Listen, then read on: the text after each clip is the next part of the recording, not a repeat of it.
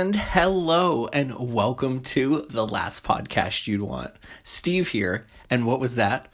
Was that a new addition to the show? Was that my new official entrance music? Yes, it was. It's called Too Cute for Words, and it was written and made for the show by former guest Brian Swartz. You can check out all that he has to offer on his links in the bio to this episode, as well as every episode, as that is the new entrance song to The Last Podcast You'd Want. And ladies and gentlemen, has it been a fun time? I've been watching some fun movies.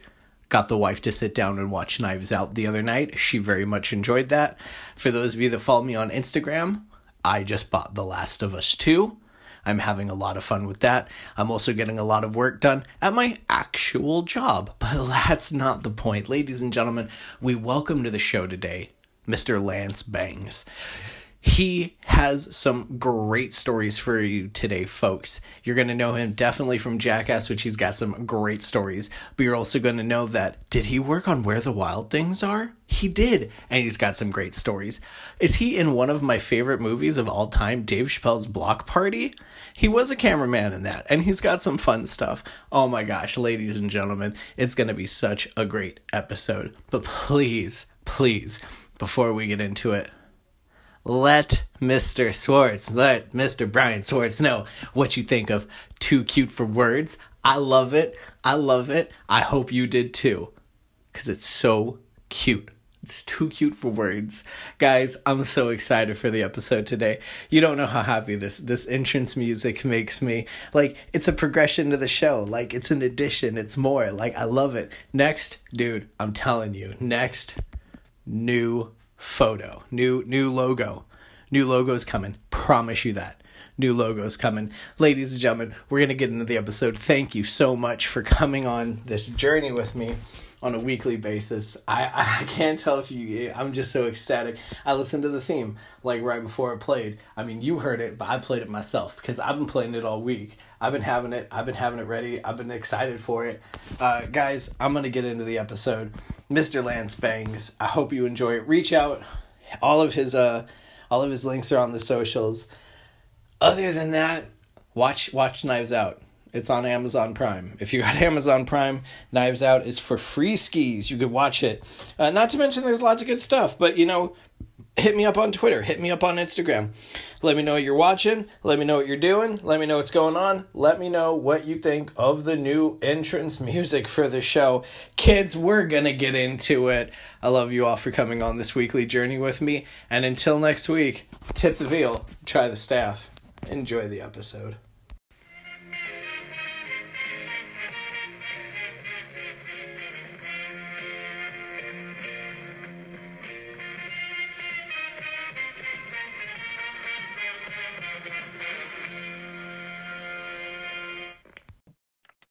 Good morning, good afternoon, good evening, and welcome to another episode of The Last Podcast You'd Want. Steve here, and today I bring a guest. He's a man, you could say a jack of all trades. He's a director, a producer, a cinematographer, just to name a few. Today we bring Mr. Lance Bangs. Lance, how are we doing? I'm doing all right. I'm trying to cheat death and survive this pandemic. As we all are, to the best of our abilities. Are you staying safe and sane during these crazy quarantine times? I am, yeah. I was in Southern California working on a film when everything started to get weird and jumped on a plane to get back home to Portland, Oregon and take over bunkering down here. And it's good that you got there in time. I know some people that live in LA that are in another state right now with family because they're just not able to get back home. Yeah, so, exactly. Yeah. But with that, we will just get right into the show with a question I always love to ask: have you ever walked out of a movie in the movie theater? All the time. I had a policy where any time that I went to go see a movie and realized that Andie MacDowell was in the movie, I would get up and walk out. And it happened a lot in the mid-1990s. I've worked in the past as like a projectionist and at movie theaters, and so could generally just go see like everything that was running or screening, and found her to be insufferable, just sort of like a right-wing Republican model who ended up like being cast in a couple films and sort of like like talking her way like that through movie. And when she would pop up on screen, I'd realize like, oh no, I can't stand this person and their performances. I didn't know they were going to be in this movie, and then I would get up and walk out. That was the most common batch of films. There's probably like 5 or 6 of them where that happened. Okay, that's a really interesting. Only because two movies come right to my head right away: Hudson Hawk. Yep. And Four Weddings and a Funeral. Yeah. There was a period of time, like those are both movies that are, you know, worth trying to watch generally. But after Sex, Lies, and Videotape, a Soderbergh film that she was in '89, there just was like a string of like independent or, you know, medium budget films that had large casts where I would, you know, it wouldn't be billed as like an Andie MacDowell movie, and you would go see it, and all of a sudden she would pop up on screen among like the 15 cast members, and you'd be like, why did the movie just fall apart? Absolutely. That's so funny. Well, then I will tell you now, I want to say it's called Hide and Seek. It just recently came out. Okay. Tell me Stay about that movie. What's that one like? Andie MacDowell's in it. Okay. So what it is a woman gets engaged to a gentleman who's part of a board game family. Okay. And on the night of the wedding, they have to play a game. Yeah. And so what it is not to give too much away, but the other in-laws are like, oh, it's real easy. I had to play Parcheesi. I had to play Scrabble. Right. She pulls Hide and Seek. Okay. To where she has to go hide, and they hunt her. And if she lives till the morning, she wins the game. I see. Okay. It's a super fun, entertaining film. Andie MacDowell's in it for probably 15, 20 minutes, maybe a little longer than that. Yeah. She plays the mother-in-law of the woman. She plays the mother of the husband of the man getting married. Right on. There are some great films that she was in, like she was probably in Shortcuts a little bit. Okay. The Altman film with, again, like, you know, dozens of characters. Groundhog Day is a great movie, which she's in. I can make it through that one. There you go. That is a good fun one. Yeah, for sure. It's just ones where you don't expect her to be like a leading character. Yeah. And, you know, there's other movies I've walked out of.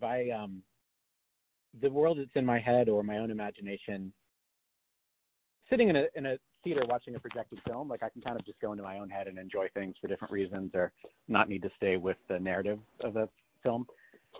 So if I hit a certain point where it takes a turn, or there's other certain things that happen in movies that's the cue for me to get up and walk out and just go watch something else for a while or go write in a notebook or be in my own inner world. So it's definitely, the stakes are not that high for me to walk out of a movie. Sure.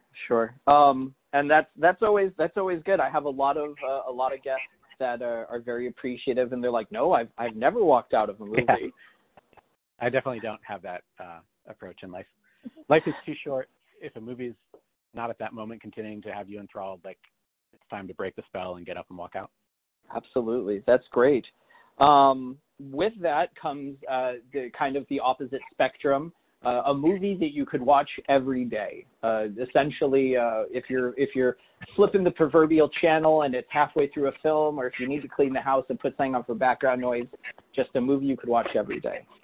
There's a lot of those. I also enjoy and get things out of subsequent watching of movies. So I've never been like, oh, I wouldn't watch this again for most things. The movie Vernon, Florida is one that is easy to kind of put on and just get lost in the language and the way that people are speaking and the kind of quiet gaze of the camera in that one. It's a documentary by Errol Morris.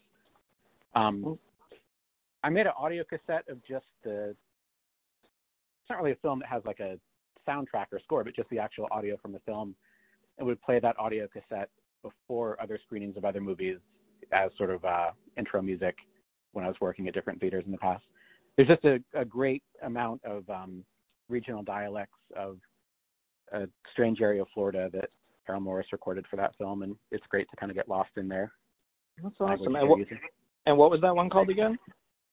That one is called Vernon, Florida, Vernon, Florida. It's an early documentary by Errol Morris that you should definitely watch if you can. Okay. And that's not to put you on the spot. Do you happen to know if that is readily available on any streaming service? I believe it is. I know that Criterion put out a version of it, so I imagine that if you have the Criterion channel app, you can probably watch it that way. There's a great streaming site called Canopy that hooks up with library systems. So if you have a library card in almost any jurisdiction in the United States, you can generally use that to log into this streaming site called Canopy that has a great collection of documentaries and Criterion titles, and would probably have Burn in Florida. Excellent. And The Amazing Wonders of the Internet, it looks like it is available on Amazon Prime for $5.99. Okay. I bet you could probably find a rip of that on YouTube as well, to be honest. You probably could. Yeah. I was going to say one of the films that you recommended for me to watch was, I believe, available on YouTube, but also available on Amazon Prime. Okay, great. And with that, we actually do come to the film you recommended for me to watch, which I will say is on Amazon Prime for free. It's a very interesting watch. It's a French film. The translation for American is Zero for Conduct. Zero for Conduct. And I do not speak French, but if you were trying to track down the original, it looks kind of like Zero de Conduite, like a grade of 0 or F for failing, basically, for conduct or behavior. And the film takes place in France. It revolves around a boys' school with 3 main characters causing general disruption. Yes. Yeah. I would love to talk about the movie. For anyone that hasn't seen it, there was this French filmmaker named Jean Vigo. His father, again, I'm not a film historian, and I am also not an expert at pronunciation of European and Russian language, but the Catalan region of Spain, which is its own sort of distinct area that is considered breaking off from the rest of Spain at different points in history, a man from there with the last name Vigo was in France at the turn of the century and gave birth to this boy, Jean Vigo. The father, the guy from Catalan, he was like a radical anti-military socialist anarchist character. He had a really wild life and started like socialist newspapers and did radical actions and was very clearly objectively like persecuted by the French government during that time period, and would get arrested on sometimes real charges, sometimes trumped up charges. So in this kid Jean Vigo's life growing up as a kid, there's just all this turmoil and mayhem, and we're going to flee this apartment and go hide and live somewhere else and hope that the police don't catch me there, and I'm going to keep putting out these socialist newspapers and speaking out against the military. And so when Jean Vigo is 12, his father gets convicted, and during his previous trials, he had done crazy stuff like, a previous judge for some charge that had been ruled against him, the father was like claiming like, I'm going to bomb the courtroom. Like he was a very wild character. So Jean Vigo's 12, his father goes away to prison and almost immediately gets murdered in prison. And very much so looks like the state just had him killed in prison, essentially. If you think of times in Western culture where there's been dissidents or radicals that have gone into prison to be suppressed, like that's essentially what happened to him. So he gets killed. So Jean Vigo is 12. His dad, who's had this, very dramatic, wild upbringing, gets killed in prison. And he'd been using a fake name. So the father, instead of using the last name Vigo, had taken like a Spanish anagram, called himself Miguel Elmerida, which is an anagram for life is shit, like married, essentially. So sure. Under this like radical fake name, is doing all this work and then gets killed in prison. So Jean Vigo, the people looking after him feel like he's in danger and that you don't want like your dad to have been, this legendary persecuted political figure. You want to like try and get through the rest of your childhood without having the cops breathing down your neck. So they change his name and put him in a boarding school. So he spends like maybe 9 years in these like oppressive, brutal, to him, like overly authoritarian boarding schools mostly in the Paris area. So when he gets out of that, he's like, you know what? I'm proud of who my dad was. I'm going to take his name again, Vigo. And I loved watching movies. Like it was sort of like at the dawn of cinema in the 1920s, where he's in Paris, where there are theaters and it's possible to go see projected images. It was kind of like some of what he was seeing was before there was sync sound. So things didn't have audio that was recorded at the same time on some of the things he was seeing as a kid. And then during his lifetime, they invent sync sound, where you can have an actor say a line in the same moment. It's, tied up to the image that you're seeing rather than recorded separately later.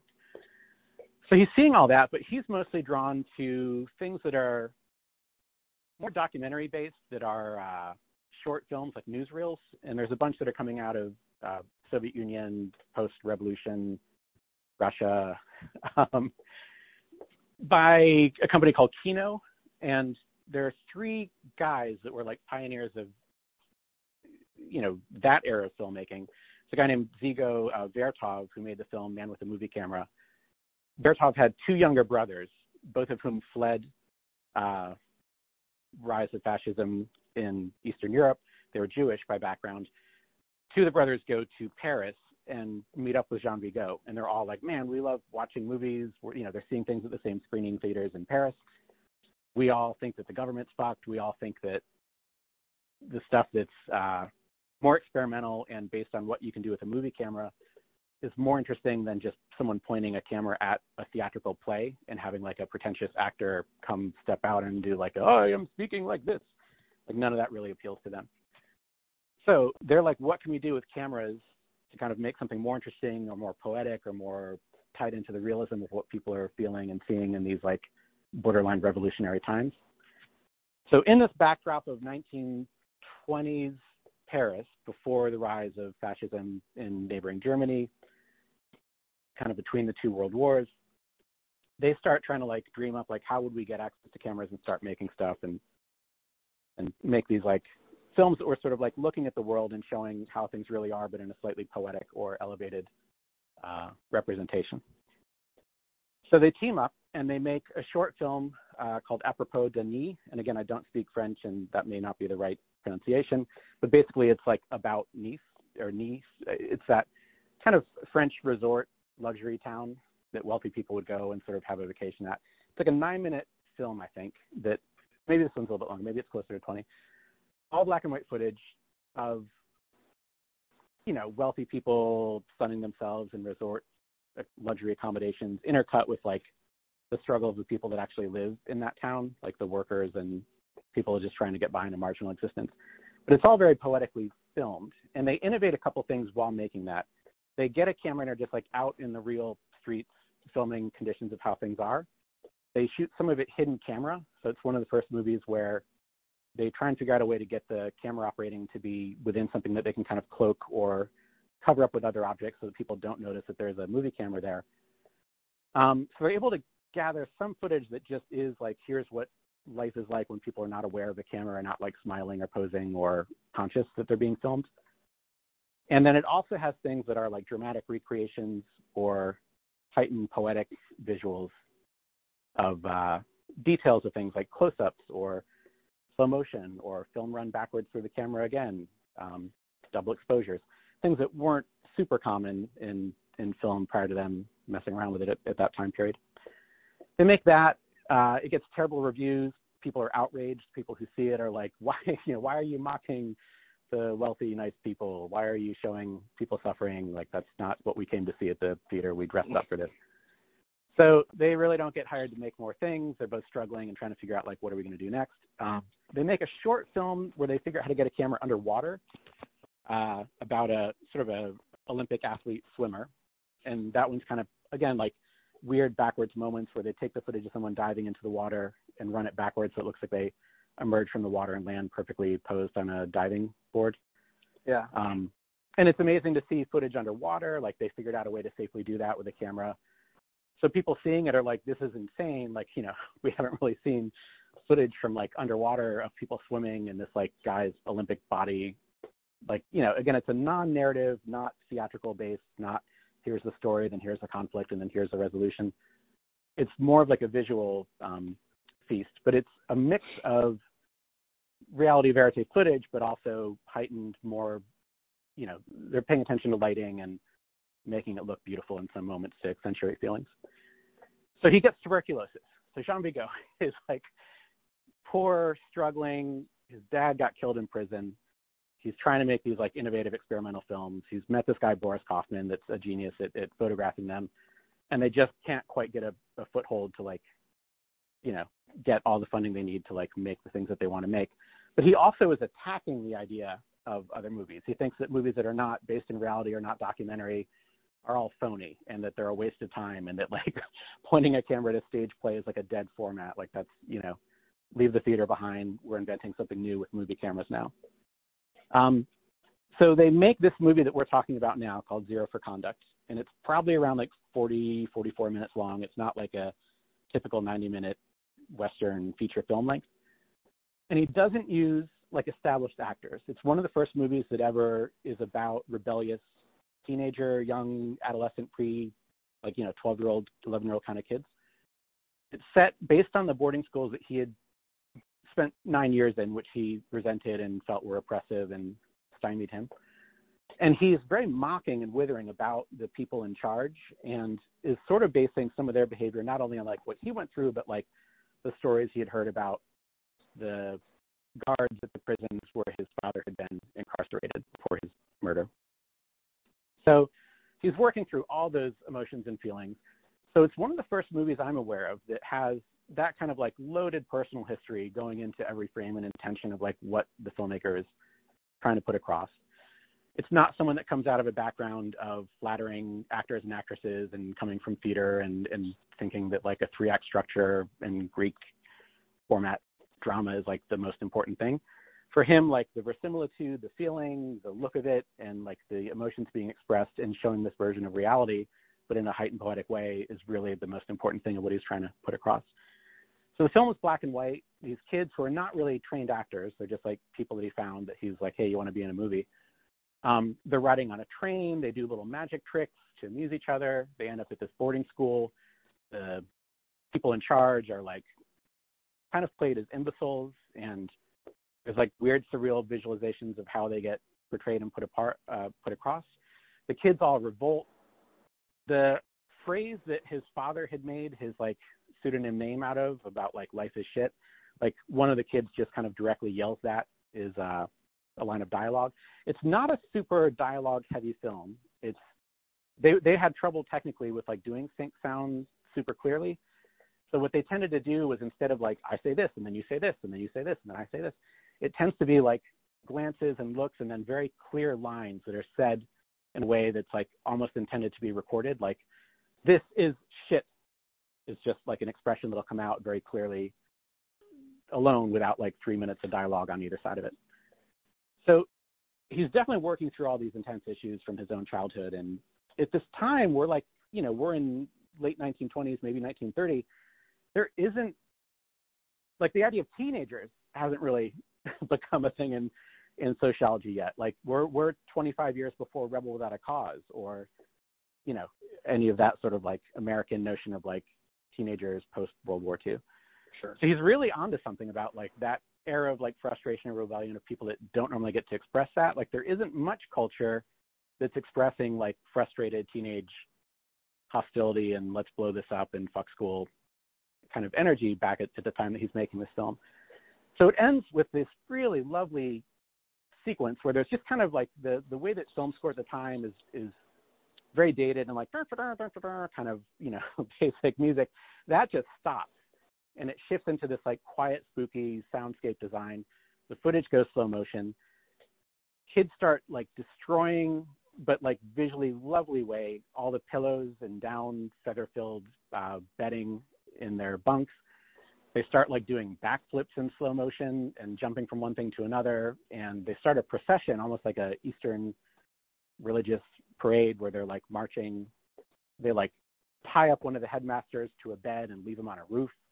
All of a sudden, like the actors playing the headmasters are suddenly played by like little people and with like weird outfits and costumes. And the kids like go up on the roof and start throwing shingles down at all of the authority figures. And it just sort of ends in this anarchistic triumph. And then like, that's the end of the movie. So when they had the film ready to come out in the early 30s, the government shut it down. They like censored the film, said you could not screen this movie. This is going to cause all the youth to revolt. This is going to disrupt society. This is going to lead to like anarchy and rebellion and mayhem. So the film just gets kind of squashed. So it's this lost work where nobody can see it. So at that time, everything falls apart. The political and invasion of the German forces coming in to take over France in the 1930s. Boris Kaufman, as a Jewish man who'd fled persecution in Poland, what we now call Poland, but had been like part of the Russian Empire at that time, I believe. He enlists in the war for France, despite not having nationally grown up in France, to fight against the Nazis. The rest of France eventually surrenders, or, I'm not nuanced enough about politics to say whether you'd say that they were defeated or if they surrendered, but he goes from fighting on behalf of this country of France to France kind of gives in. So he's like, I'm out of here. I can't support that. I'm not a Nazi. I'm not supporting surrender to the Nazis. So he flees to Canada and then ends up in Hollywood, which we'll go into once we're done talking about Zero for Conduct. Boris Kaufman is still, Jean Vigo is still suffering of tuberculosis, which he caught. And he's in a sanitarium trying to get treatment. He finds a woman he meets there who falls in love with him. She has like a wealthy father who then helps him to make his only like true feature-length film, which is L'Atalante, L'Atalante. Again, I'm not positive about pronunciation. These are just things I've projected and seen the name of it, haven't heard out loud. That's considered by some people like one of the greatest films ever made. It's this like beautiful, lovely black and white film about a couple that are on a barge going down the river in France, and just sort of like a Tom Waits character floating around with them who works on the boat. And it's got more underwater sequences and beautiful moments and visuals and romance and are we doomed as a couple or are we going to be okay as a couple sort of imagery. And then he dies. So he's trying to get that film out. He had a hard time making it. He's like on the deathbed with tuberculosis while trying to make these films. And that one also gets like taken out of his control. They chop out 10 minutes of it. They put dumb pop songs from the time onto the soundtrack. They change the title. It's not the film he was trying to make. And that gets put out. So he dies. So everything's suppressed. World War II happens. After World War II, the Nazis are defeated. They're out of France. France starts to look back at like all the things that had gone wrong, at the beginning of that. And they realize like, oh man, this like filmmaker kid that died, but when he was 29 years old, he made these like several great films that are actually pretty amazing. And we squashed them and didn't let anyone see them because we were worried about like how revolutionary they were. So they start getting projected in 1945, and other French filmmakers who were young at the time, like François Truffaut, they see those and are like, whoa, this stuff is amazing. We're going to like take the idea of youthful rebellion and make the French New Wave and sort of lift a lot of imagery from him for that. If you'll give me a minute to talk about Boris Kaufman, the rest of his life is insane. So he was Sure. the younger brother of Vertov at the formation of Soviet cinema. He flees persecution with three brothers, essentially Jewish, living in the land that's now currently Poland. They flee there. Vertov makes films in Russia, Soviet Union, depending on the year that you're calling it. Boris Kaufman and his middle brother go to Paris. They meet up with Jean Vigo to make those films. He joins and fights against the Nazis and then flees when France surrenders to the Nazis to Canada. Canadian Film Board are like, you're an amazing filmmaker, cinematographer. We got to get you to Hollywood so you can go work there. They help him get from Canada to Hollywood, where the first feature film he shoots is on the waterfront. Gets nominated for and wins the Academy Award for his first like Hollywood feature film on the waterfront. Marlon Brando, Elia Kazan, Sure, amazing feature film. From there, he goes on to DP, be the director of photography for a string of like Academy Award winning films and nominated films. He does Baby Doll. He does 12 Angry Men, the first feature film, Sidney Lumet. Goes on to do Splendor in the Grass, Long Day's Journey into Night, World of Henry Orient, The Pawnbroker, all these amazing films throughout the 40s, 50s, 60s after World War II, and wins an Academy Award and lives to a healthy age and then, dies in 1980 in New York City. So it's wild that these kids that were doing all this like radical innovation of what cameras could do and how to make things that weren't based on literature or theater as a format, but to invent like a new way of making cinema, had all these insane things that they were making back at that time, and innovate all these like personal, emotional, poetic ways of making films, but also doing it based on the reality of like conditions in the world and looking at what is actually happening on a social level, and then survive all the traumas of the rise of fascism in Europe in the 1930s and 40s. So yeah, Zero for Conduct, I definitely recommend it. It's not terribly long. Again, it's probably like 40 to 44 minutes, and photographed by Boris Kaufman, directed by Jean Vigo, and two amazing people to look at the rest of the work of and think of. And certainly if you like any of the imagery in this, I would recommend the rest of Boris Kaufman's Hollywood feature films. Like, I think anybody could watch On the Waterfront, and it's not that challenging of a, it's like an entertaining Marlon Brando film about dock workers. So if this original thing sounds too academic or pretentious, maybe you would enjoy some of the work that they did in like 12 Angry Men and On the Waterfront in the 50s and 60s in Hollywood.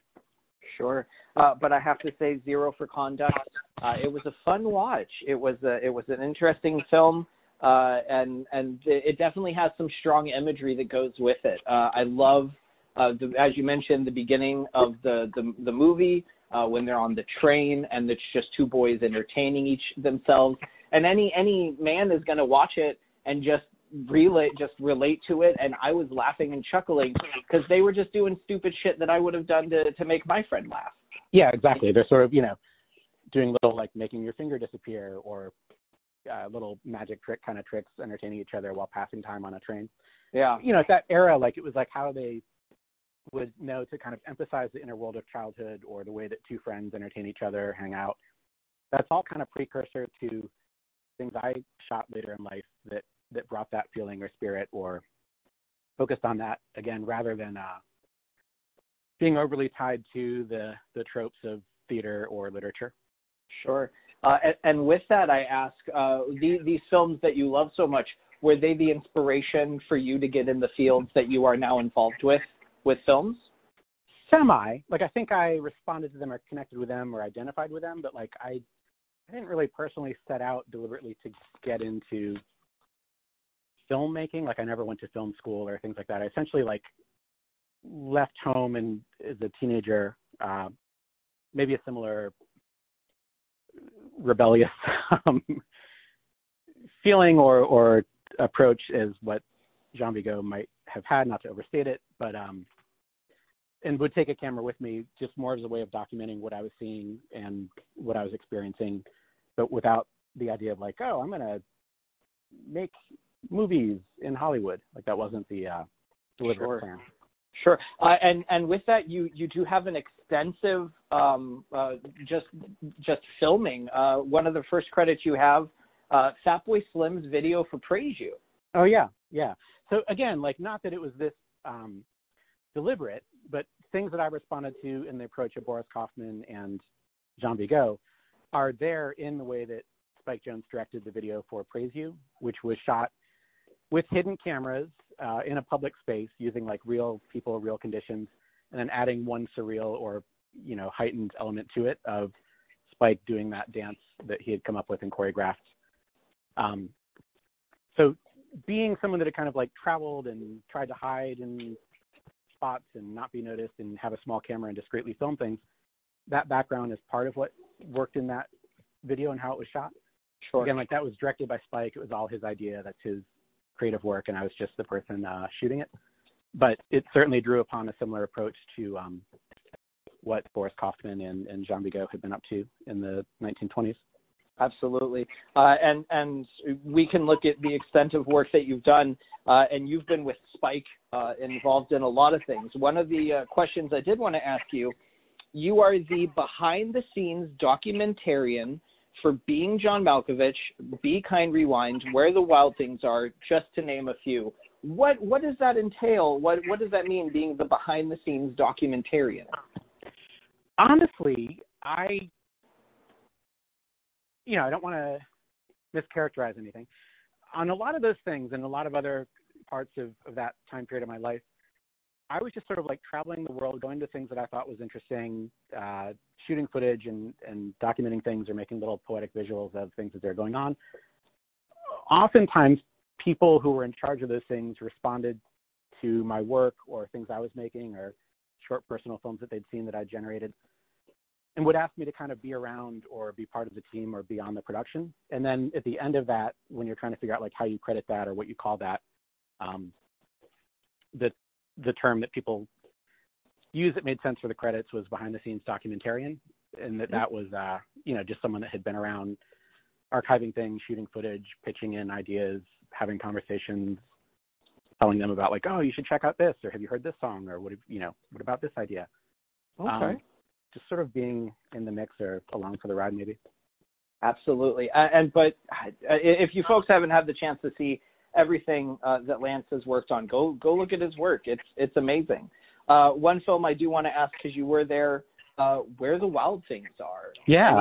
Do you have any fun stories or memories from that set? Because I know that's a film that Spike worked long and hard to make, right? Yeah, absolutely.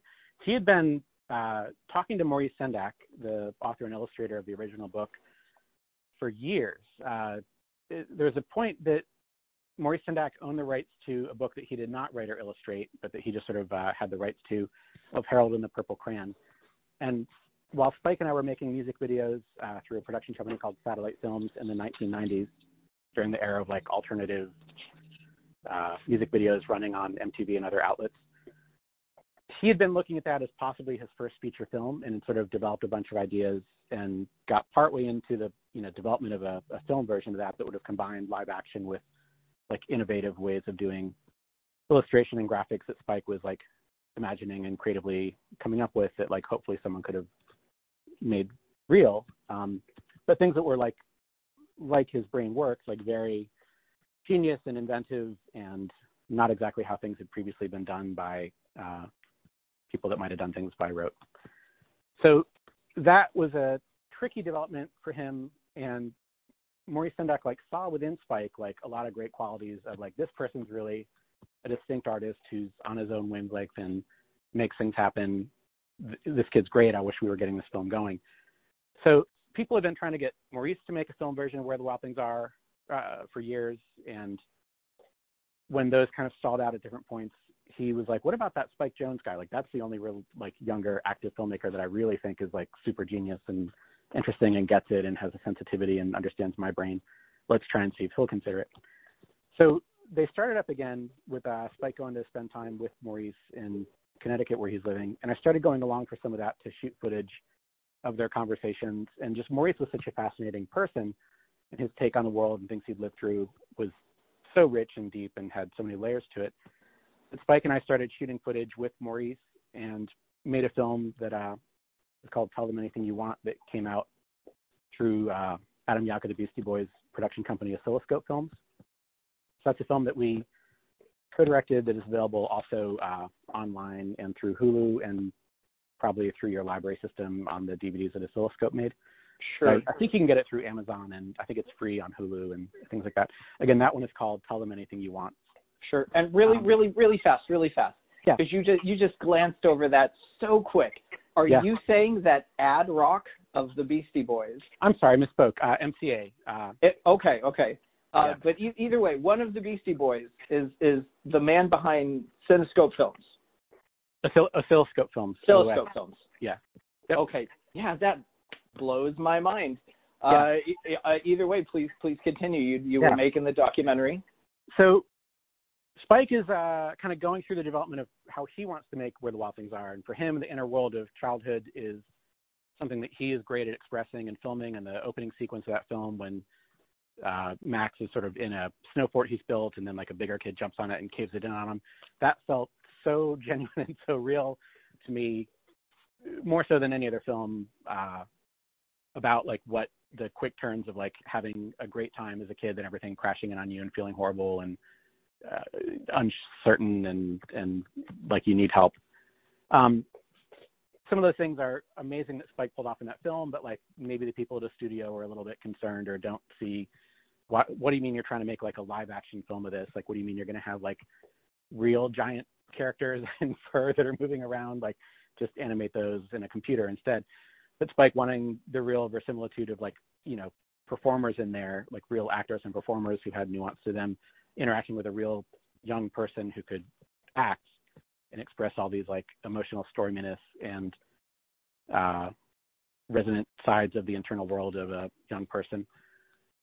He definitely like knew what he was trying to pull off and go for with that, and it was a somewhat long and tricky process to get that film made. So I continued to shoot footage. When they need help casting, I think Spike had seen all the people that normally come through the channel through like great casting agents in LA and New York and other places, but still hadn't quite found the exact combination of traits for a young person to play Max. They had me go start doing casting as well for that. And I went through a bunch of interesting people that were young people from families that were from like a creative or artistic background, a lot of painters, writers, musicians, and then found a young guy named Max Records in Portland, Oregon, whose father was a photographer, who was like the right age. His name was Max. He had like the inner emotional storminess and believability, but also like a conventionally, photogenic young person that could possibly take this on and do the role.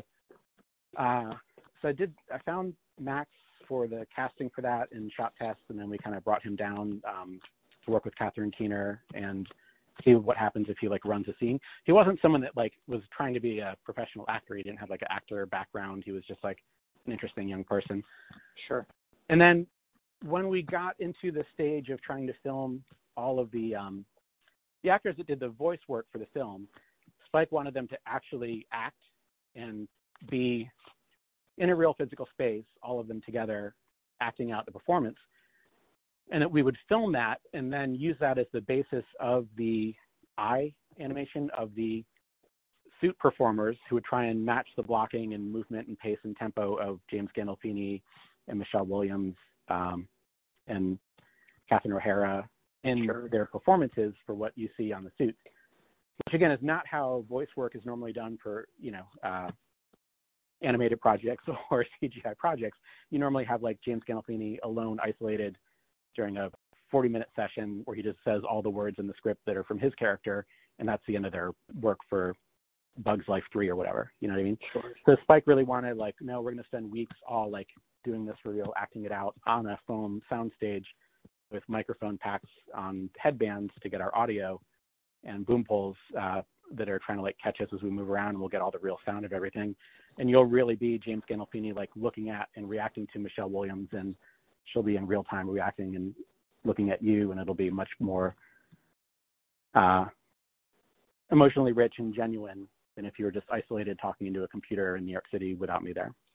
Sure. So spent several weeks filming as Spike directed them doing the entire scripted performance. So it truly is like James Gandolfini in his like just fascinating prime, stomping around this foam soundstage and being this intimidating physical presence. Like he really did, when you filmed him, you got a sense of like, oh, this like 8 foot, 9 foot, 10 foot tall, furry monster wild thing version of him makes a lot more sense with like a worked up, slightly sweaty, glowering James Gandolfini emotionally invested in it and like acting out his frustrations and quick temper and all the details that are in the script in real life, rather than being like alone in a sound booth somewhere without everyone all there with him.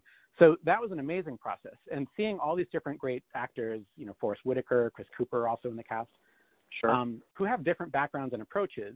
And when they do their own films, they aren't necessarily all around each other with the full cast. They might come in and do their scenes with the person that they're in a scene with, but they may not spend time with like every character that's in the movie. You know what I mean? They're all like on this physical foam soundstage, like acting out the entire film, getting to know each other, having Spike make quick adjustments or rewrite things or look at a performance and give notes and kind of sculpt it to like what he has in his mind.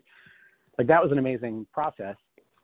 And that then became the reference for the performers in Australia who wore the suits of those characters to sort of match the timing and delivery and gestures of, what Gandolfini really did when he stomped from this place to be closer to this character. And then took the visual footage that I'd shot of the faces and used that as a reference for the sort of like the eye and nostril flaring For the work monsters of the themselves. physical monsters themselves. Yeah. Yeah. So again, like just being along for the ride and finding different ways to contribute or add to a project. And then I think that I might have gotten credited as behind the scenes documentarian and visual effects, because of the work shooting what became the reference for the faces and then casting. Absolutely. So like a mix of different things. And, during all that, I'm also conducting interviews that end up going on for archival projects that we hold on to and, record Mark Ruffalo and his thoughts about what he's going through at that time of his life when he plays the real-life dad of Max's boyfriend character. And then maintaining those friendships or continuing to work on different projects with those people in the subsequent years. Sure. So it's sort of a strange batch of work. And then separate from that, direct other projects and produce other projects and shoot things for other people. Yeah, you've directed a handful of comedy specials. Yeah. One of the latest things you did The New Negroes, I believe, for Comedy Central. Correct. Yeah, that was a series that I was an executive producer and the director of all the episodes for, created by Baron Vaughn, a great performer, and Open Mike Eagle, a great musician and performer. I'm familiar with both of them, yes. And it was a great product, great comedians. One of my favorite comedians, David Bory, was on it. Oh my God, yeah, he truly is my favorite working stand-up. That if people would check him out, I'd be happy.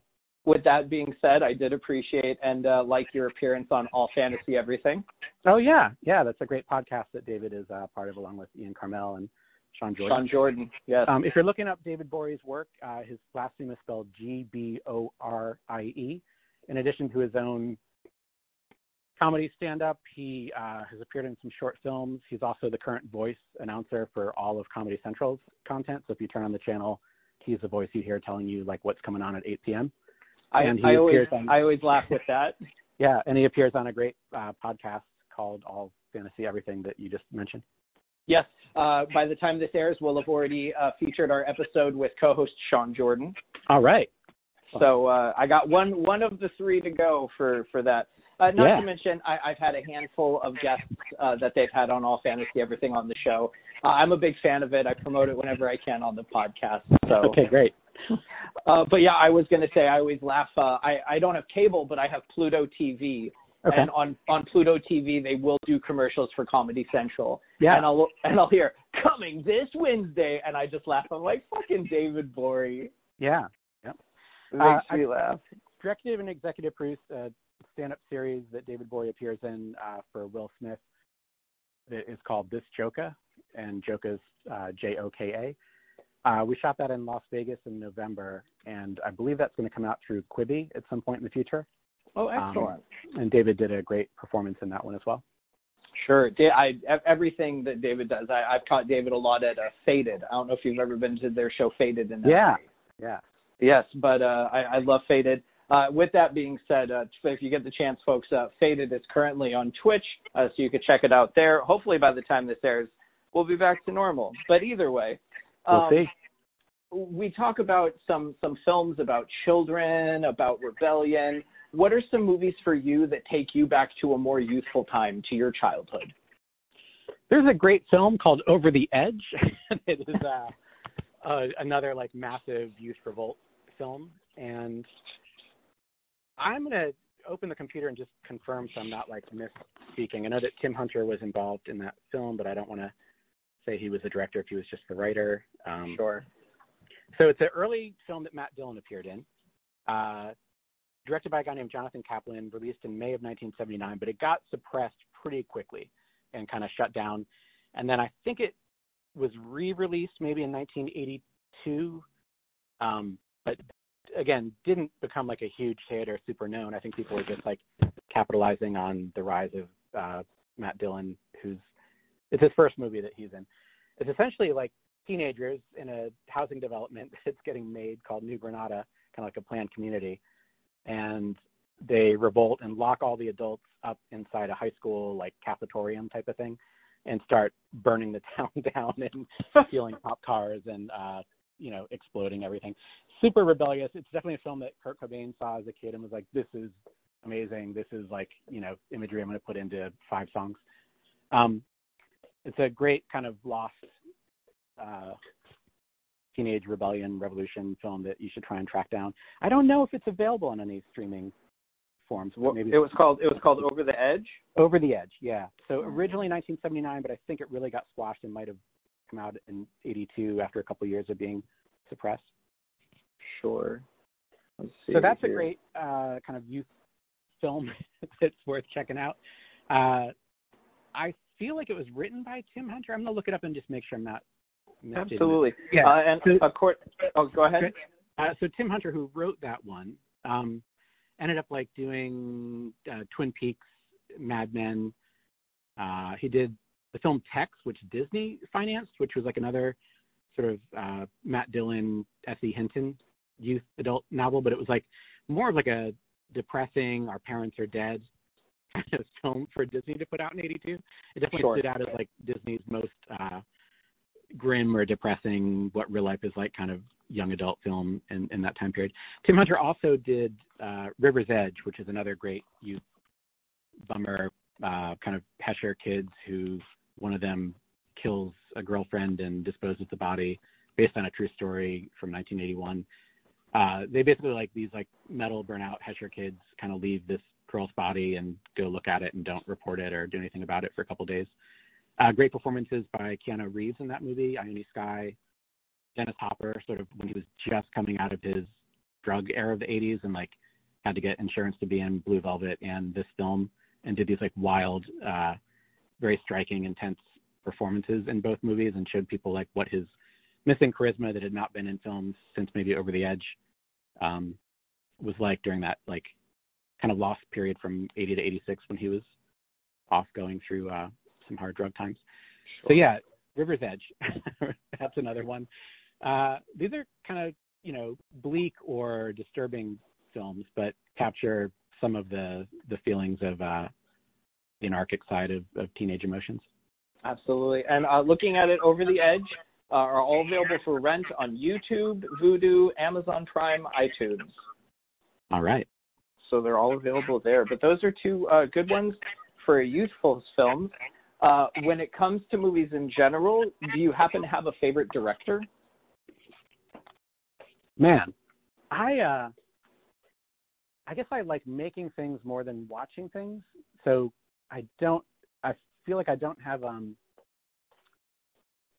a lot of people I like the work of, but I don't know if I have like a living favorite director. Okay. I mean, in reality, it can be someone that has passed on, just a collective work of someone you've always enjoyed. Okay. Give me a minute to come back to that one, and we'll have you ask that question again. I'll try and have like a better answer. Sure, absolutely. I'll mention a movie that I was going through the list of all the works you've done. On this, you are listed as a camera operator and the director of a photography second unit, and that is Dave Chappelle's Block Party. Oh, yeah. Yeah. That was amazing. Again, like another film that, one of the aspects of cinema that I love that maybe people don't think about or acknowledge is films that are just made creatively and poetically out of real life conditions, where you're not filming actors, there's no script, there's no like, I'm a self-involved 19-year-old who was always told I was pretty and now I'm here to have attention paid to me. Like avoiding all of those personas and just finding like interesting real people in the world, sometimes in their own home or their house, and filming them, but doing it in a poetic or heightened way that sort of shows like, here's what reality is in Ohio with these people that live in this community, and then here's how like I can make it look more elevated or poetic as I film it. That was an amazing project. So Michel Gondry directed the larger film and was not available to go to Ohio where Dave Chappelle was living at the time. And he had sort of walked away from doing the Comedy Central series of the Chappelle Show that he and Neil Brennan had been making. And there was conflicting reports in the media about like why he had walked away, or what do you mean he walked away? They just offered him all this money. How does someone walk away from tens of millions of dollars? Who does that? Why would someone do that? He had sort of left all that and wasn't really answering that many questions, and just sort of went back to this area of Ohio that he lived in and was sort of keeping to himself and had his family. And was kind of like walking to like a nearby, you wouldn't even call it a convenience store. It was more like a little market in a rural area, like a small farm building that sold cigarettes and candy bars and, you know, some basic supplies and magazines. And the woman working there, like, she didn't know who Dave Chappelle necessarily was, but like knew that he kind of stood out or didn't look like everyone else in their small Ohio farm community, and that he would come in every day and buy a pack of cigarettes and make small talk. Dave wanted footage from that area and all the people of him going around and interacting and popping up and talking to people.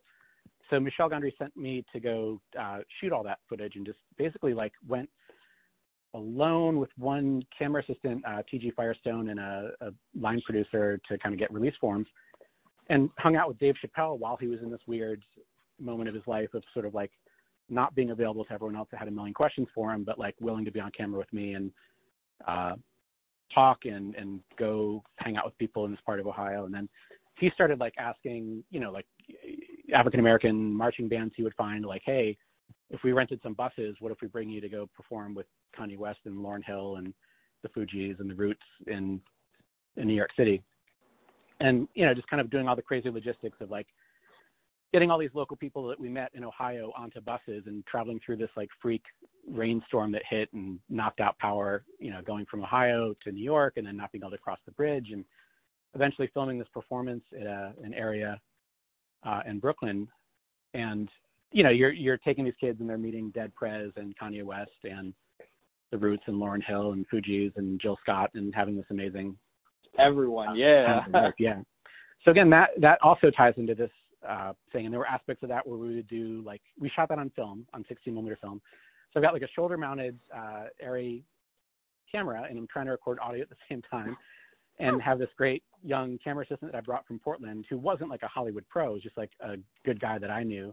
I never went to film school or worked on, like, here's the steps you go through of working your way up set from being a first AC to a second AC to a loader to a, you know, like I never went through any of that training, but like I know how to make things and how to bring things and how to shoot them, and taught myself how to thread the camera and could shoot 16mm film from my shoulder, record sound, and be discreet and make something that works as a movie, but not need a whole giant production team around me. And then that's part of that film, Dave Chappelle's Block Party, that Michel Gondry directed. That's great. So it was you and two other people. So you were the cameraman in the city shots. I was all the stuff with Chappelle in Ohio, and all of him talking and sort of talking to camera and all that. And then stayed with Chappelle and covered all of his sort of scenes throughout the Block Party, which happens in Brooklyn with all the performers and Chappelle going out on stage and hosting and emceeing and, you know, live sets from all these artists. And then all the sort of like wrap up conversations with Chappelle. We also brought some of the women who ran that like little corner market from Ohio to watch the performance, like, you know, him sort of like human connection with her at the end of the film. Shot all that stuff essentially sticking close to Chappelle for the whole ride. I asked because I worked at AMC when that movie came out. Oh. I saw it in the theater probably 6 or 7 times. Wow.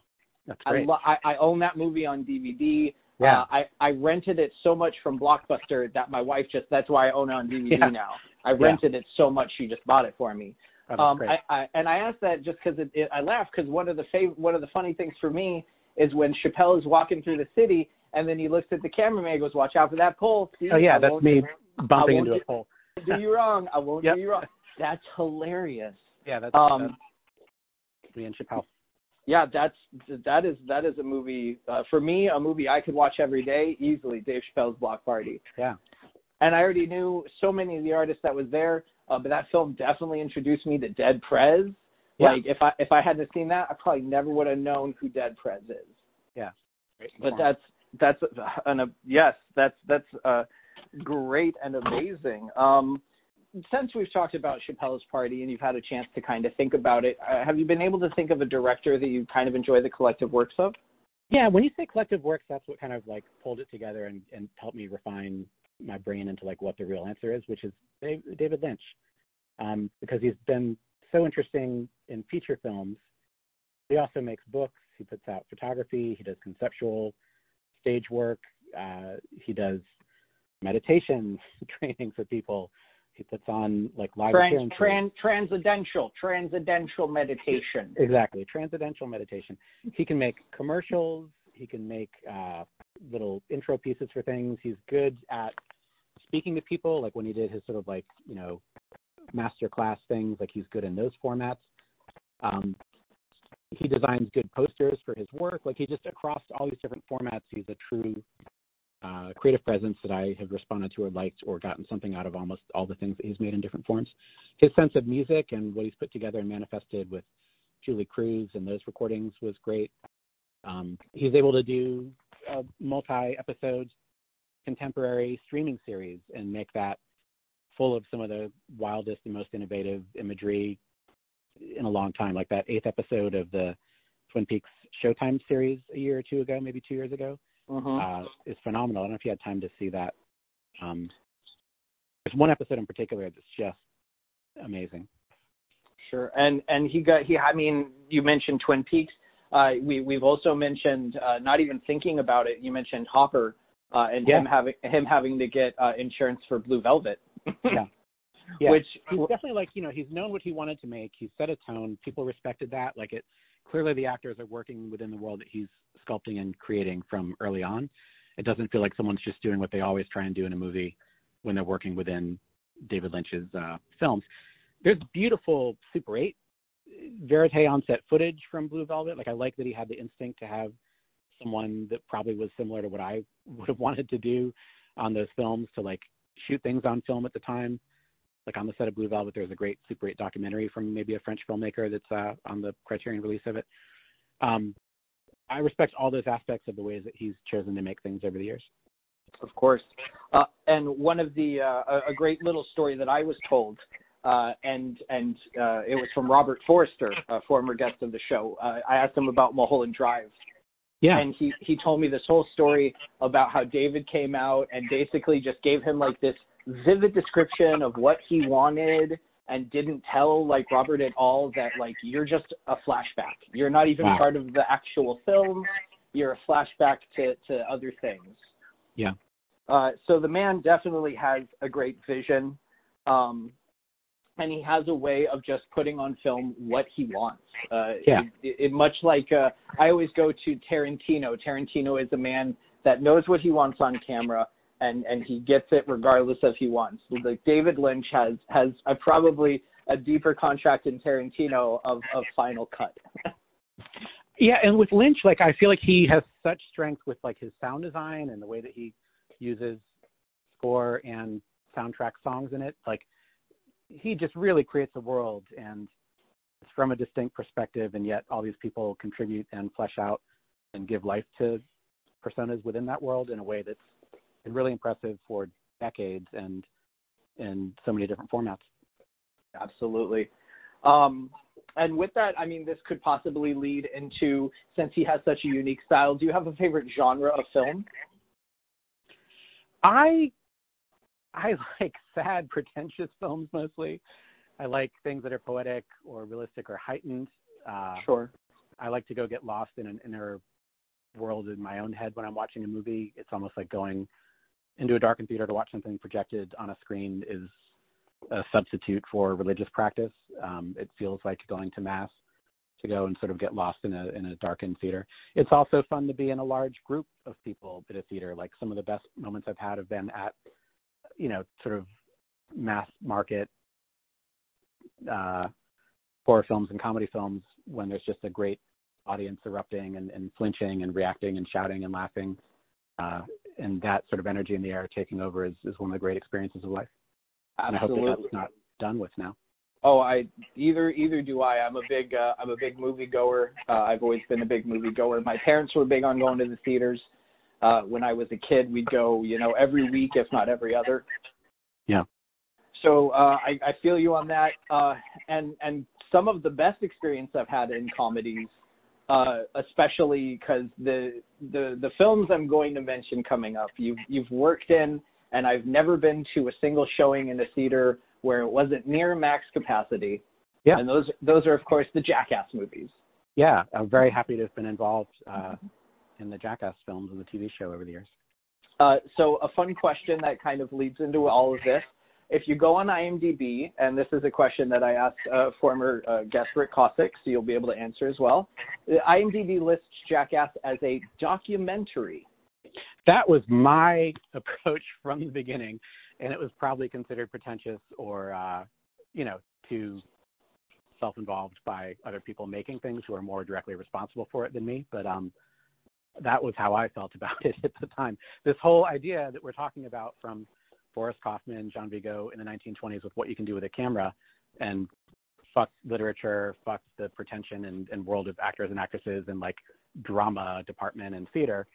We can make something that shows camaraderie and the heightened things that happen when people start making each other laugh and sharing an experience and like daring each other to do something and not wanting to let their buddies down.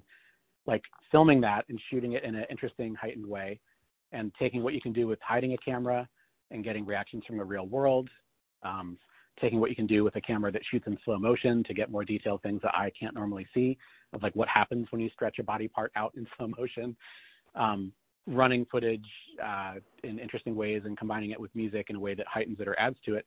That was all stuff that was like very compelling to me and part of what I tried to focus on or bring to the way that I shoot everything, including the stuff I was shooting for the Jackass guys. So when it was time to kind of like get the film out there in the world, I was like, we should try and get this nominated as best documentary, like for the award consideration. And other people were like, no, fuck that. Like, why no half stepping? Let's go for best movie overall. Like, don't just consider us a documentary in that category. But I think that like, as far as a listing on IMDb, I can accept that it's a documentary. Certainly people could also call it a comedy, and that would make more sense to some viewers maybe. But like, this is stuff that was real, that we really made happen. Knoxville always had a very strong ethic about not faking anything, not cheating anything, not like making it look like someone did something that they didn't really do. Like there's a sort of a core ethical background that comes from skate photography and skate magazines of like, we print no bails. Like if someone doesn't really land the thing, you don't cut it in a way that implies that they pulled it off. You don't show photographs of someone jumping down a 20-foot set of stairs if they didn't successfully land on the skateboard and roll out of it. If they just crashed on the ground, you don't run that photograph of them like in the middle of the air on the way down and act like they pulled it off. Like if you see an image, it's supposed to be something that like genuinely happened and wasn't faked. And he just had a really strong ethical thing about that. I did as well. Spike did as well, to not fake things or cheat things or, make them up as we went. Sure. With that, I can say of all of the films, I've sat through all of them. There is only one clip that I cannot watch, and it is from the first movie. Okay. Paper Cuts. Yeah,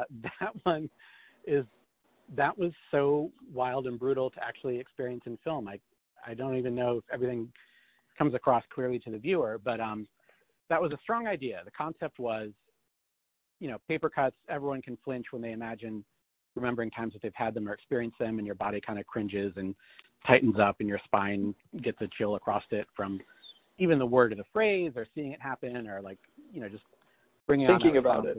Yeah, thinking about it.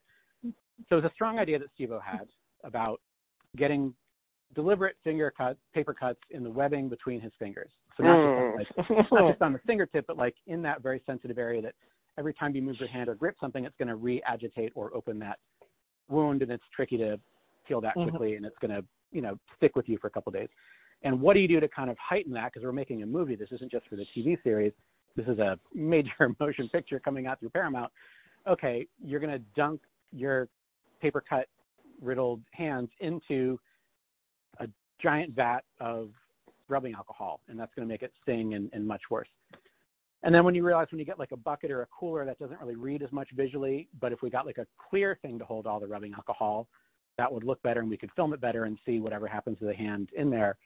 So let's go to get some like fish tanks and put those in the motel room in Florida that we're going to film this at and try and get it. So we shot that multiple times in multiple ways. We tried it outdoors in a parking lot, and it was too humid and muggy outdoors in Florida to make the paper cuts work. Like essentially the paper would get slightly softened or dampened just from being out in the muggy Florida spring or summer air. So, trying, and I think maybe Ryan Dunn was trying to get some going as well. And neither one of them really successfully got anything that visual or that intense to happen with the envelopes and the paper that we tried outdoors because of the mugginess in Florida.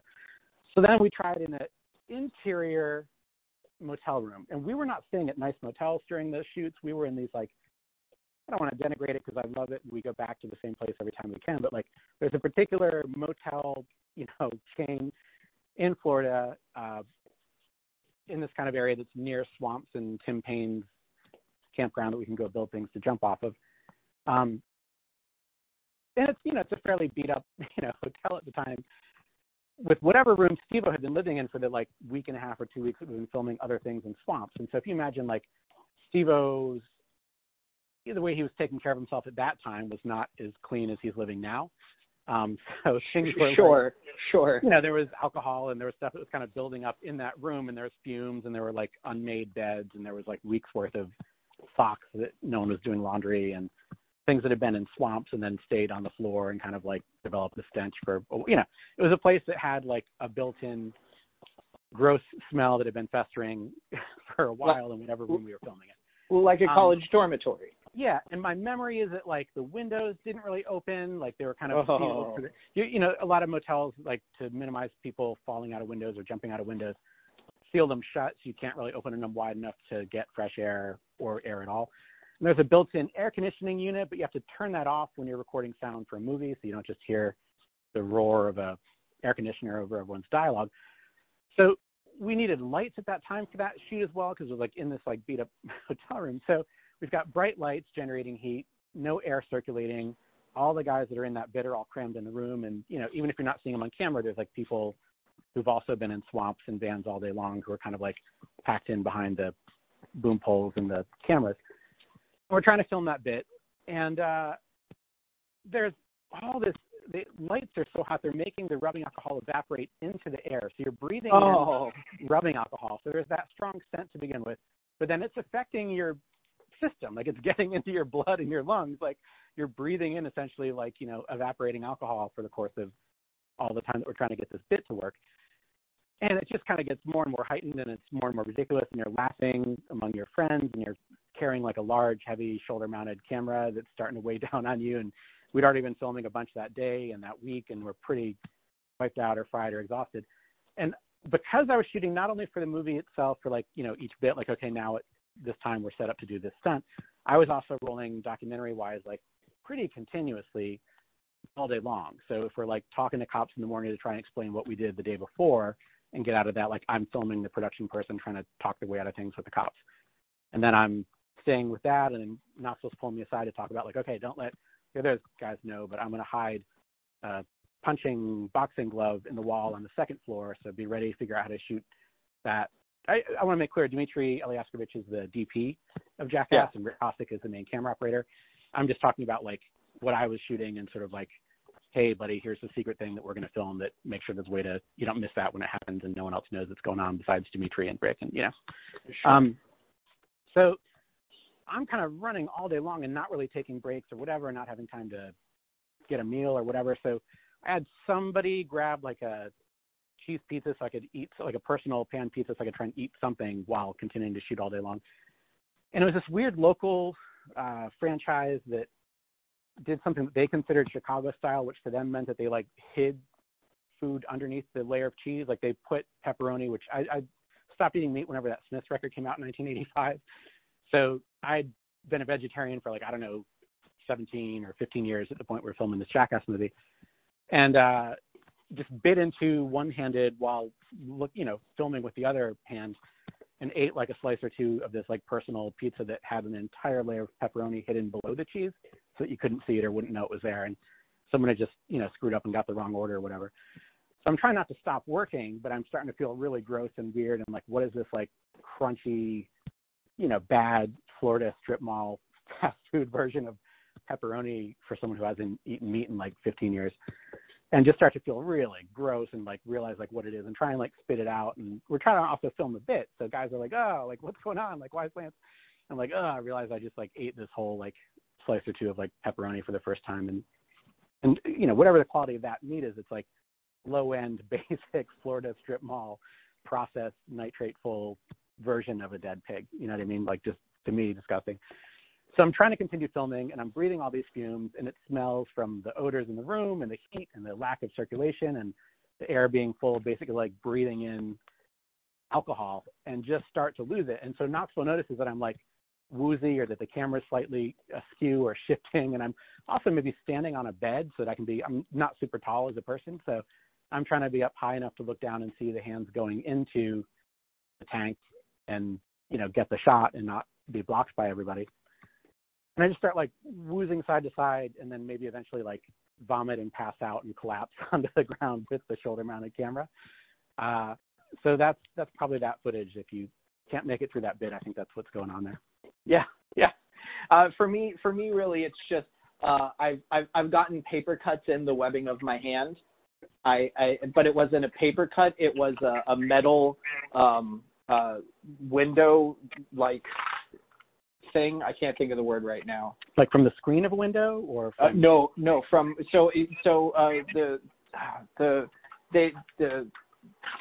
they cover like the latch or the bracket or the slider. It's the thing. It's the not shingles. The cover, the window cover. Oh my goodness! Hold on a second. I'm losing my mind. Like the blinds. Yes, the blinds. Thank you. That is the word. They were metal blinds. Oh man. And I had my hand on the wall, and it flipped. It no. flipped and went straight through. And yeah, in the webbing of my hand, metal blinds. Oh man. So just paper cuts in general. They just that's the only and of all three films, it's the only one that I've ever not been able to watch all the way through. Like I sat through it in the theater, but it's like my arm was buried into my head was buried into the arm of my friend right next to me. Like, Jeff Tremaine, who directs the Jackass films, he's pretty good at making sure that in the overall flow and balance of the feature films, that there's things that are a challenge for the viewer to get through, and that kind of helps the lighter moments and the sillier moments and the laughs to hit harder when you've just been through something that you were half covering your eyes or like grossed out or can't believe that you're watching. Yeah, trying not to throw up. Yeah. With that, I don't want to pry too much, but you are involved with Jackass 4? That's correct. Yeah, we, the guys have been talking about it for a while and trying to figure out, like, is it right to do one? Is it not right to do one? What's the combination of factors that would make it make sense to do one? How do we rise to the challenge and the bar that was set in the past and like make one that stands up with the rest of the work? And all of the kind of good, healthy developments that would need to happen for a new movie to make sense and be great started to come together. And people who had learned from all the things they made over the years were happy to talk to each other again and see each other. And everyone was in a good place. And we're helping some of the guys that have been kind of going through stuff to like get to a good place to all be able to team up and get the band back together and start shooting stuff again. And I'm very happy. I thought we were going to try and keep it secret the whole time. Like I was being low-key about it. And then someone at Paramount put it out on their release schedule that it was going to come out in March of 2021. And then that got picked up by, film culture and news reports, and sort of it was hard to hide it. Sure. It pushed the release date back to July of 2021 because of the kind of shifting schedules of theatrical release and everything that's going on with our current pandemic. But had started shooting some footage, and I was thrilled and very happy, and all the magical stuff that you hope would come together and circulate in the air and raise everyone's performances, and the funny things that they say, and the charisma and laughter and bravery and dumbness and all the factors that go into making good Jackass footage. Like we're all working, and it was great to have everyone all doing that. And so you talked to Rick Kosick in a previous episode, who's the main camera operator. You should try and get Dmitry Alyashkovich, the DP, to come on and talk at some point. I think he'd be great. Excellent. Yeah. But yeah, Jeff Tremaine directing it, and all the guys rising to the occasion and being their great selves. Of course. And I do have to say, I do know that it was trying to be kept under wraps. Yeah. I had Jason Acuna on the show. Yeah. Yep. And I asked him about it, and he goes, there's not. He's like, I wish there was, but there's not. Yeah.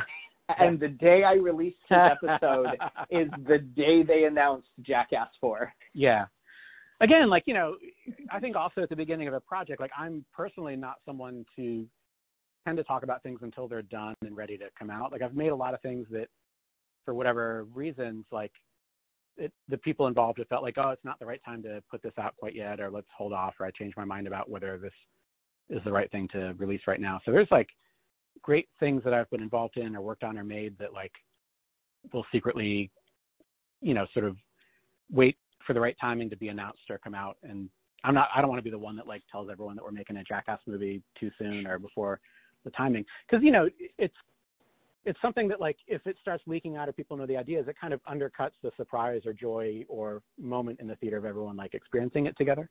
Absolutely. And on another psychological level, if you start hearing about something now and just realistically with the conditions of the world and theatrical release dates for a giant studio like Paramount, like they have to kind of pick a weekend and stick to it. And once they announce it, that discourages other releases from trying to come out that same weekend.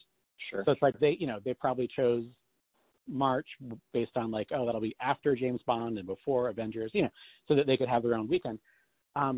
When that had this shift, it went to like sometime in July of 2021. But if people hear about this all now and are not people that totally follow culture and know all the reasons that things take a while to come out, it could feel to them, what? That? Oh man, I heard about that like 2 years ago. That must not have been good. They must have like just be dumping it out now, and it like that, that's played out. And that's something I heard about like 2 years ago. Sure. So I think it's better for most things strategically to stand around. Like let the audience know about it closer to the time and build up excitement and let them know and get the word out in the summer of 2021 and get everyone excited to go see it, and not have them be like, oh man, I was living 3 apartments ago when I was first hearing about that. Like, you know what I mean? Yeah, absolutely. Prime example, New Mutants. Yeah. I saw a trailer for New Mutants 3 years ago in the theaters, and it's still not being released yet. And they've even had to move the date pushed back more because of Corona. Oh man, I don't follow that culture so much. What is New Mutants? New Mutants is you could say it's a Marvel, so it's Fox. Okay. It basically it's a bunch of young mutants that if you look at the original trailer, it seems like a very dark film, and they do not really relate it or link it to X-Men at all. But it's about, from the original trailer, and it's been so long since I've really seen it, it's a bunch of kids that are mutants that are uncontrolling of their powers, and they're basically just put in an asylum. They're put in a loony bin. Yeah. And so very zero for conduct derived, I imagine.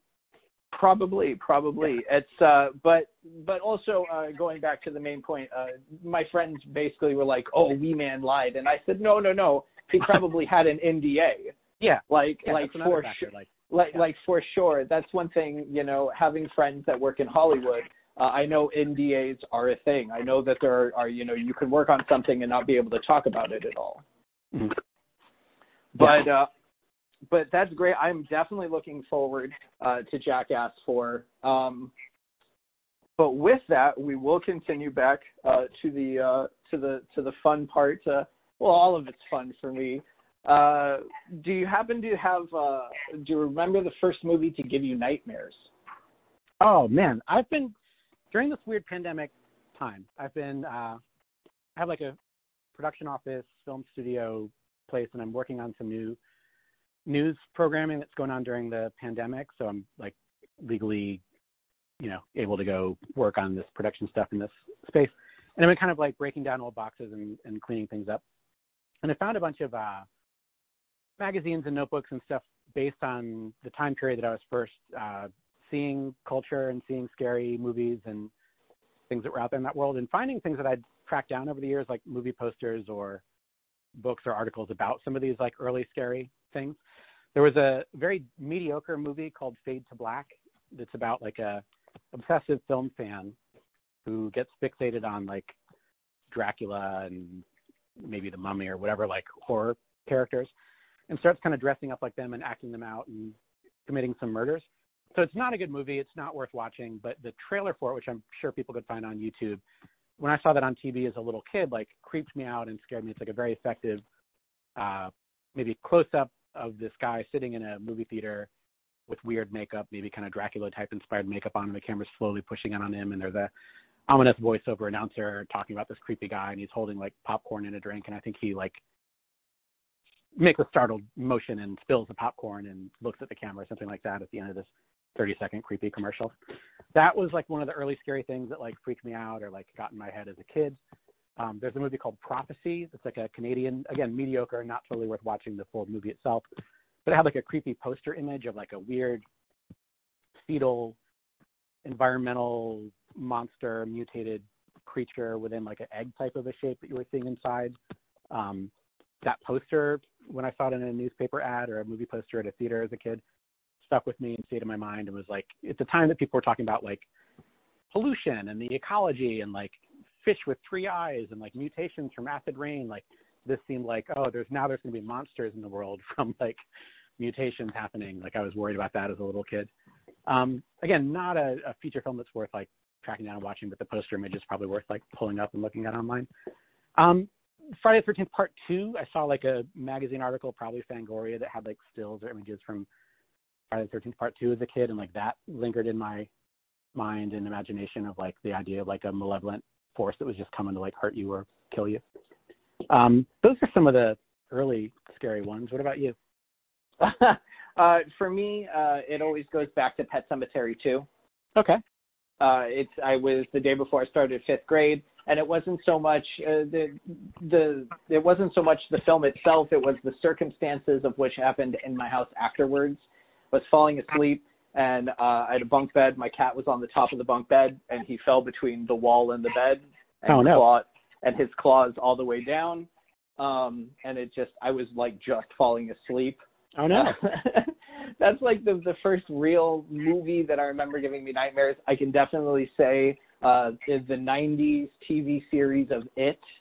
I definitely caught bits of that I shouldn't have seen. The scene with Eddie Spaghetti in the shower in the boys' room, and Curry comes out and he glares the big teeth. Oh, wow. So, I mean, really, my stuff, when it comes down to it, you can watch it as an adult and not be scared. It is completely cheesy, and Pet Sematary 2 is not a good film. It's got a fun cast, but it's not a good film. I enjoy it more than I enjoyed the Pet Sematary remake, though. Okay. Have you seen the new Pet Sematary remake? I have not. Tell me about it. You can skip it. Okay. If you've seen the original from the 80s, that's definitely, I feel, a better version. The new one, they change it. The daughter dies instead of the son. And it's not good. It's just not a good movie. I have something your listeners might be able to like help track down or confirm, or maybe you're diving into film culture can help kind of track it down or confirm.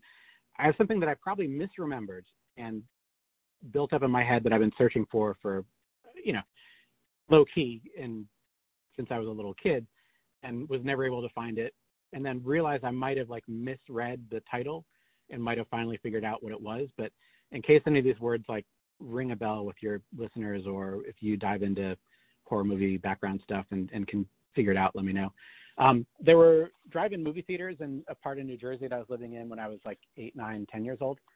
And from the back of a car, driving on some of these like, not freeways, but like, 4-lane highway roads with like strip malls on either side of them, there would sometimes be like a clearing and like a drive-in movie theater where you would see R-rated exploitation and slasher era,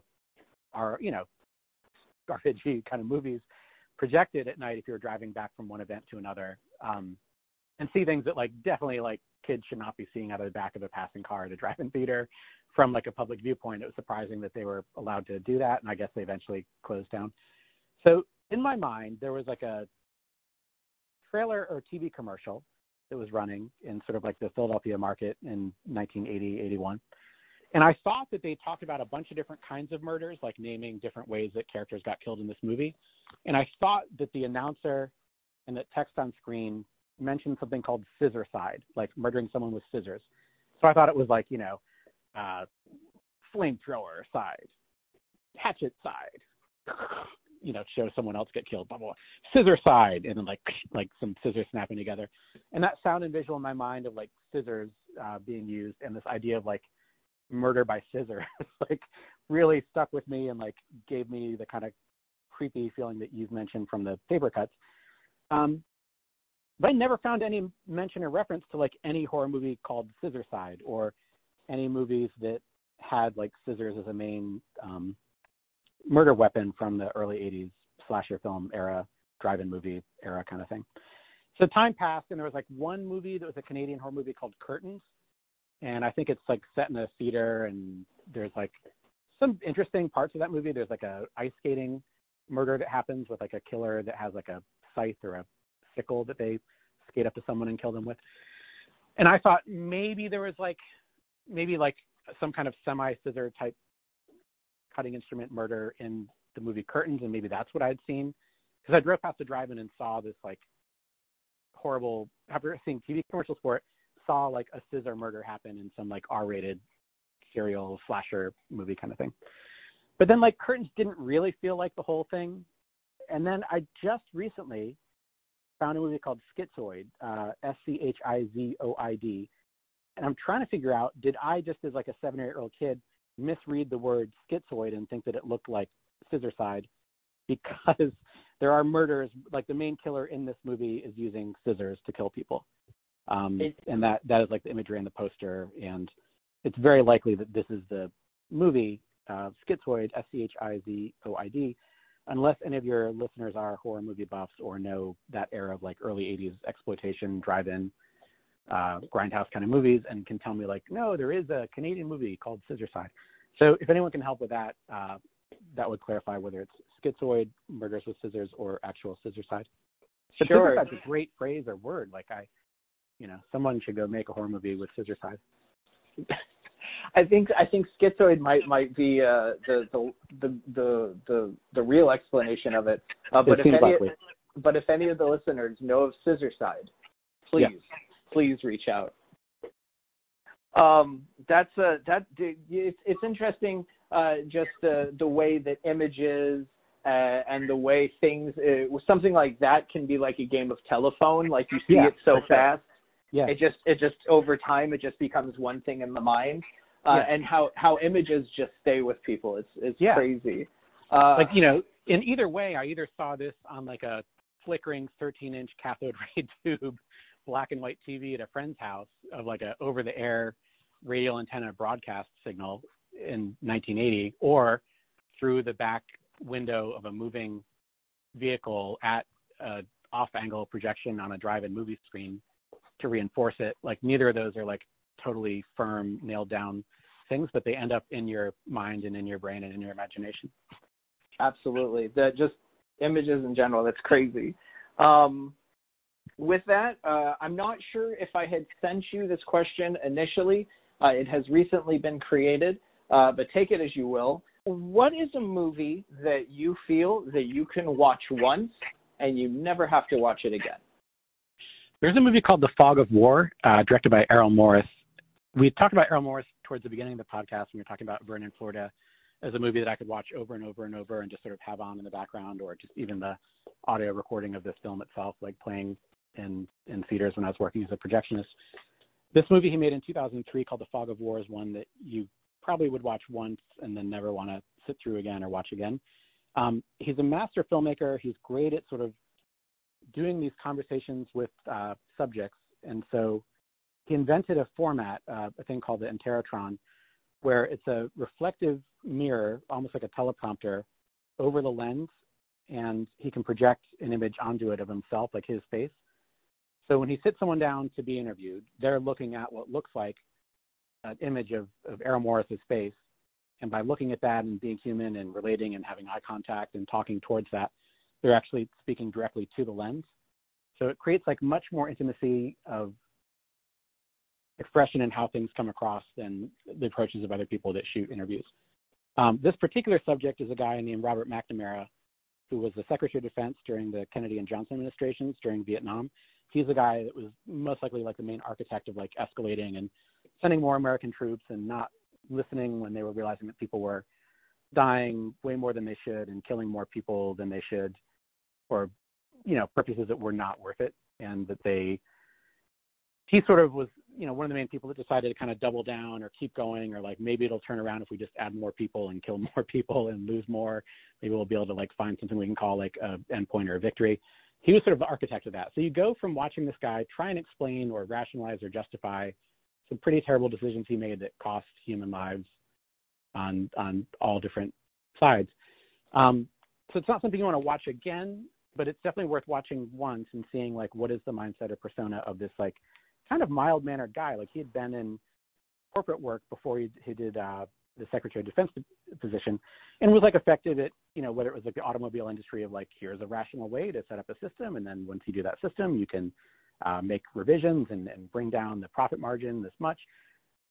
Sort of applying those things in that mathematic to like human investment in an invasive war, you just see like how his skill set went wrong and how someone starts making mistakes and then is scared to acknowledge them or pull out because then it looks like they are, quote, a loser, but then they end up like killing more and more humans that should not have been killed. So worth watching once, but like not something you necessarily want to like sit through again or watch or spend more time with that same person. Absolutely. And that's a good one. I really enjoy the answers that I get from this one because you get a wide variety. You can get movies that are very serious like this one, or you get an answer like The Animal. Yeah. But that's great. What was The Animal? The Animal is Rob Schneider. Oh, right. Yes. Yeah. Where he's like he's seriously injured and parts of him are replaced with an animal, okay. different animals, and at one point like he walks around a goat and then smacks its ass. Oh man. Yeah, I haven't seen that one.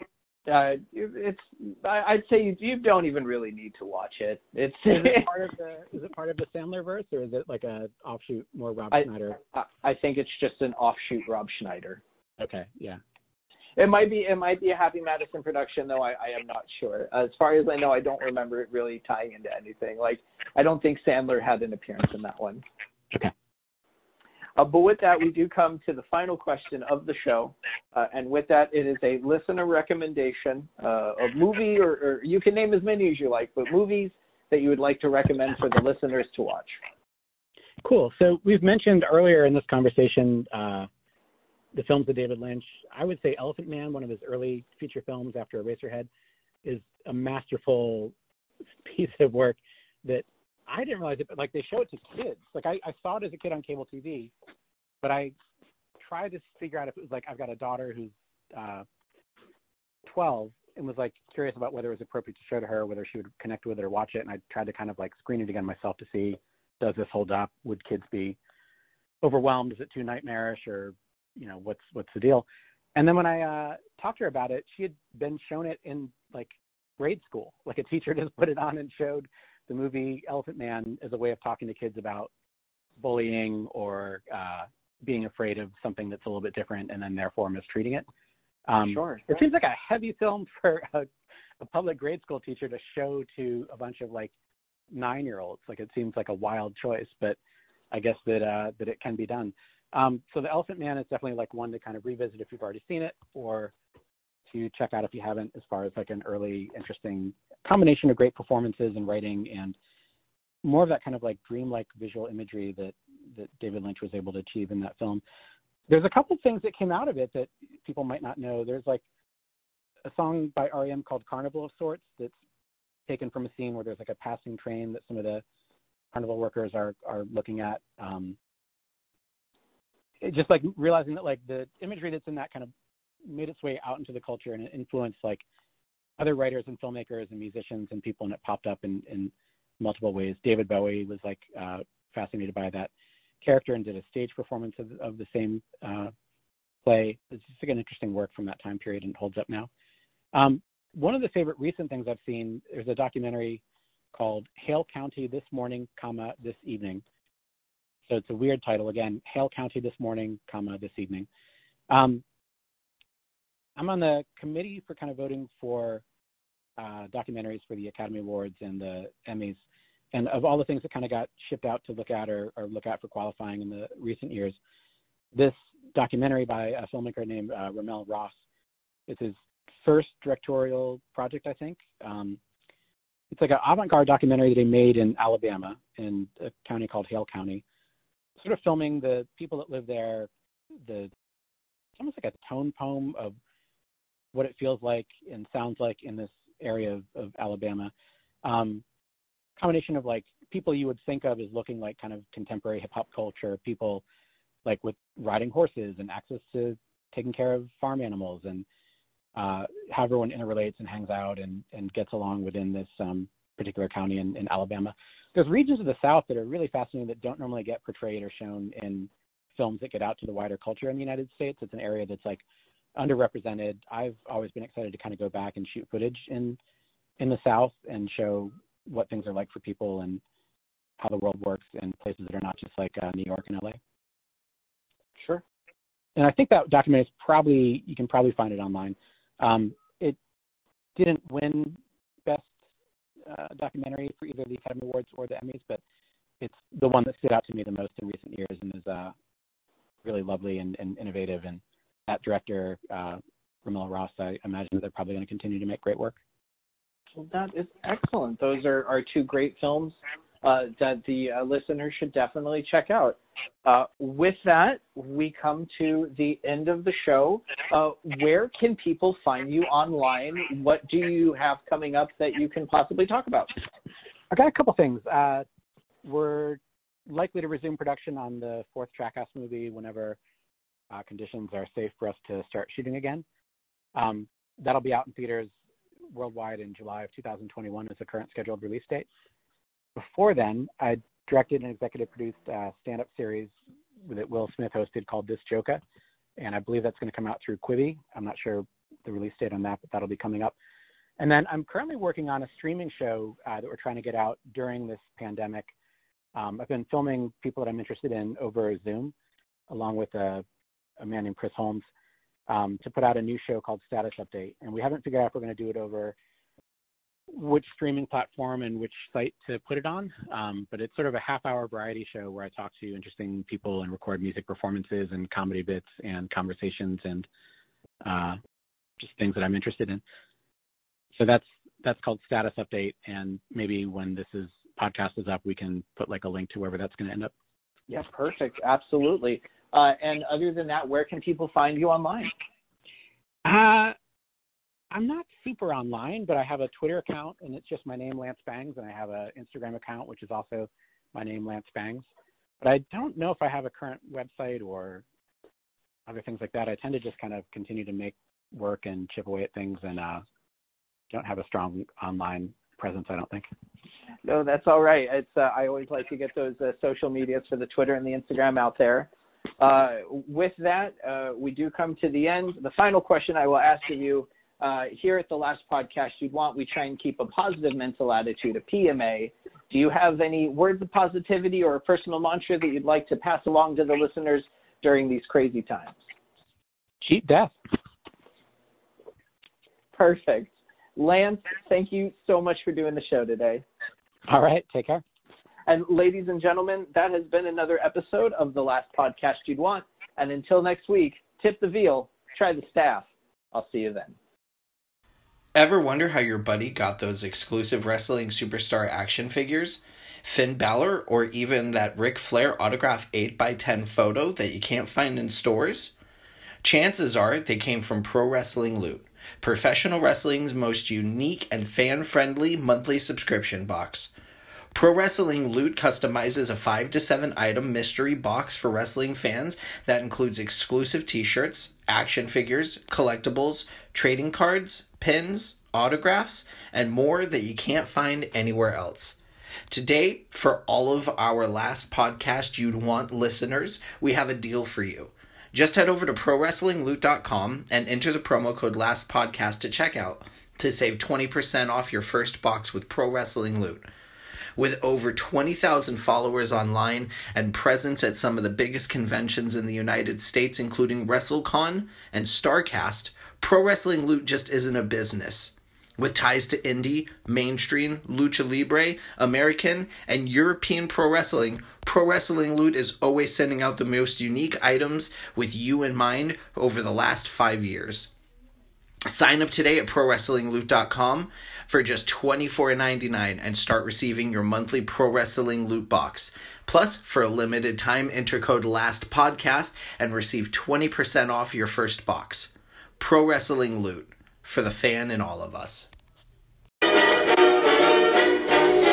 Thanks for coming to see our show.